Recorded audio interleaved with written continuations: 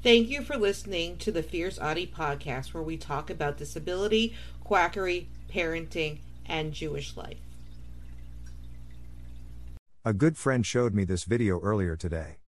It is about a high school student that was told that he was not allowed in the business program simply because he has ADHD. The principal who was speaking to him was worried that the student would bring the test scores down. He wanted to keep him in a special ed class. Not that there was anything wrong with a special ed class, that child in the video did not belong in that class. Not every class is appropriate for every student. The principal tells the student that he won't reach his goals because he can't focus.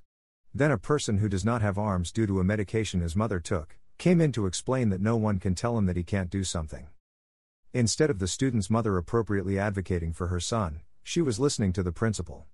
She signed the paper moving him into special ed when he was not supposed to be there. The school was not acting in the best interest of the child.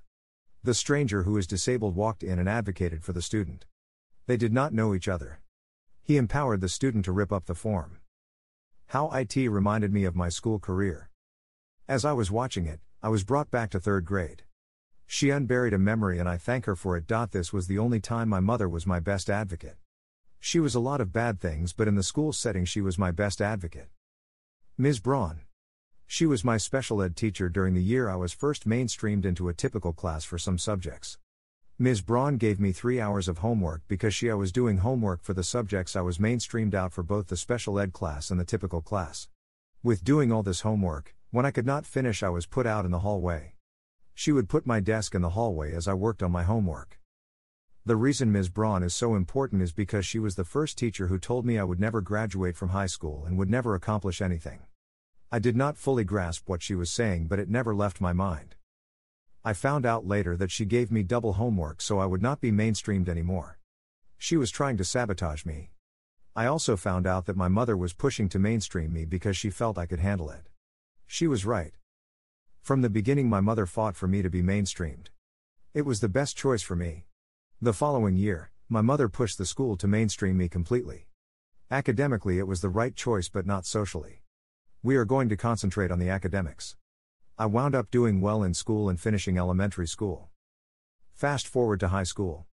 I was in regular classes and put into A-track classes. My mother pushed for this. For the Regents program in New York State there was A-track and B-track. A-track is more advanced than B-track.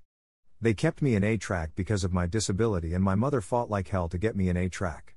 Not only did she fight for that, in my senior year in high school, she fought for me to be included into the Scale program. This program allowed me to take college-level English instead of Year 12 English and psychology instead of social studies. When I graduated from high school, I graduated with my Regents diploma. Not only that, I received an award for the most academically improved in my graduating class. They made a big deal that I came from a self-contained class to graduating with a Regents diploma and 12 college credits. The best thing about it was when I graduated, Ms. Braun was a high school resource room teacher, so I shoved my diploma in her face. Not every child should be pushed like this, but I needed to be pushed.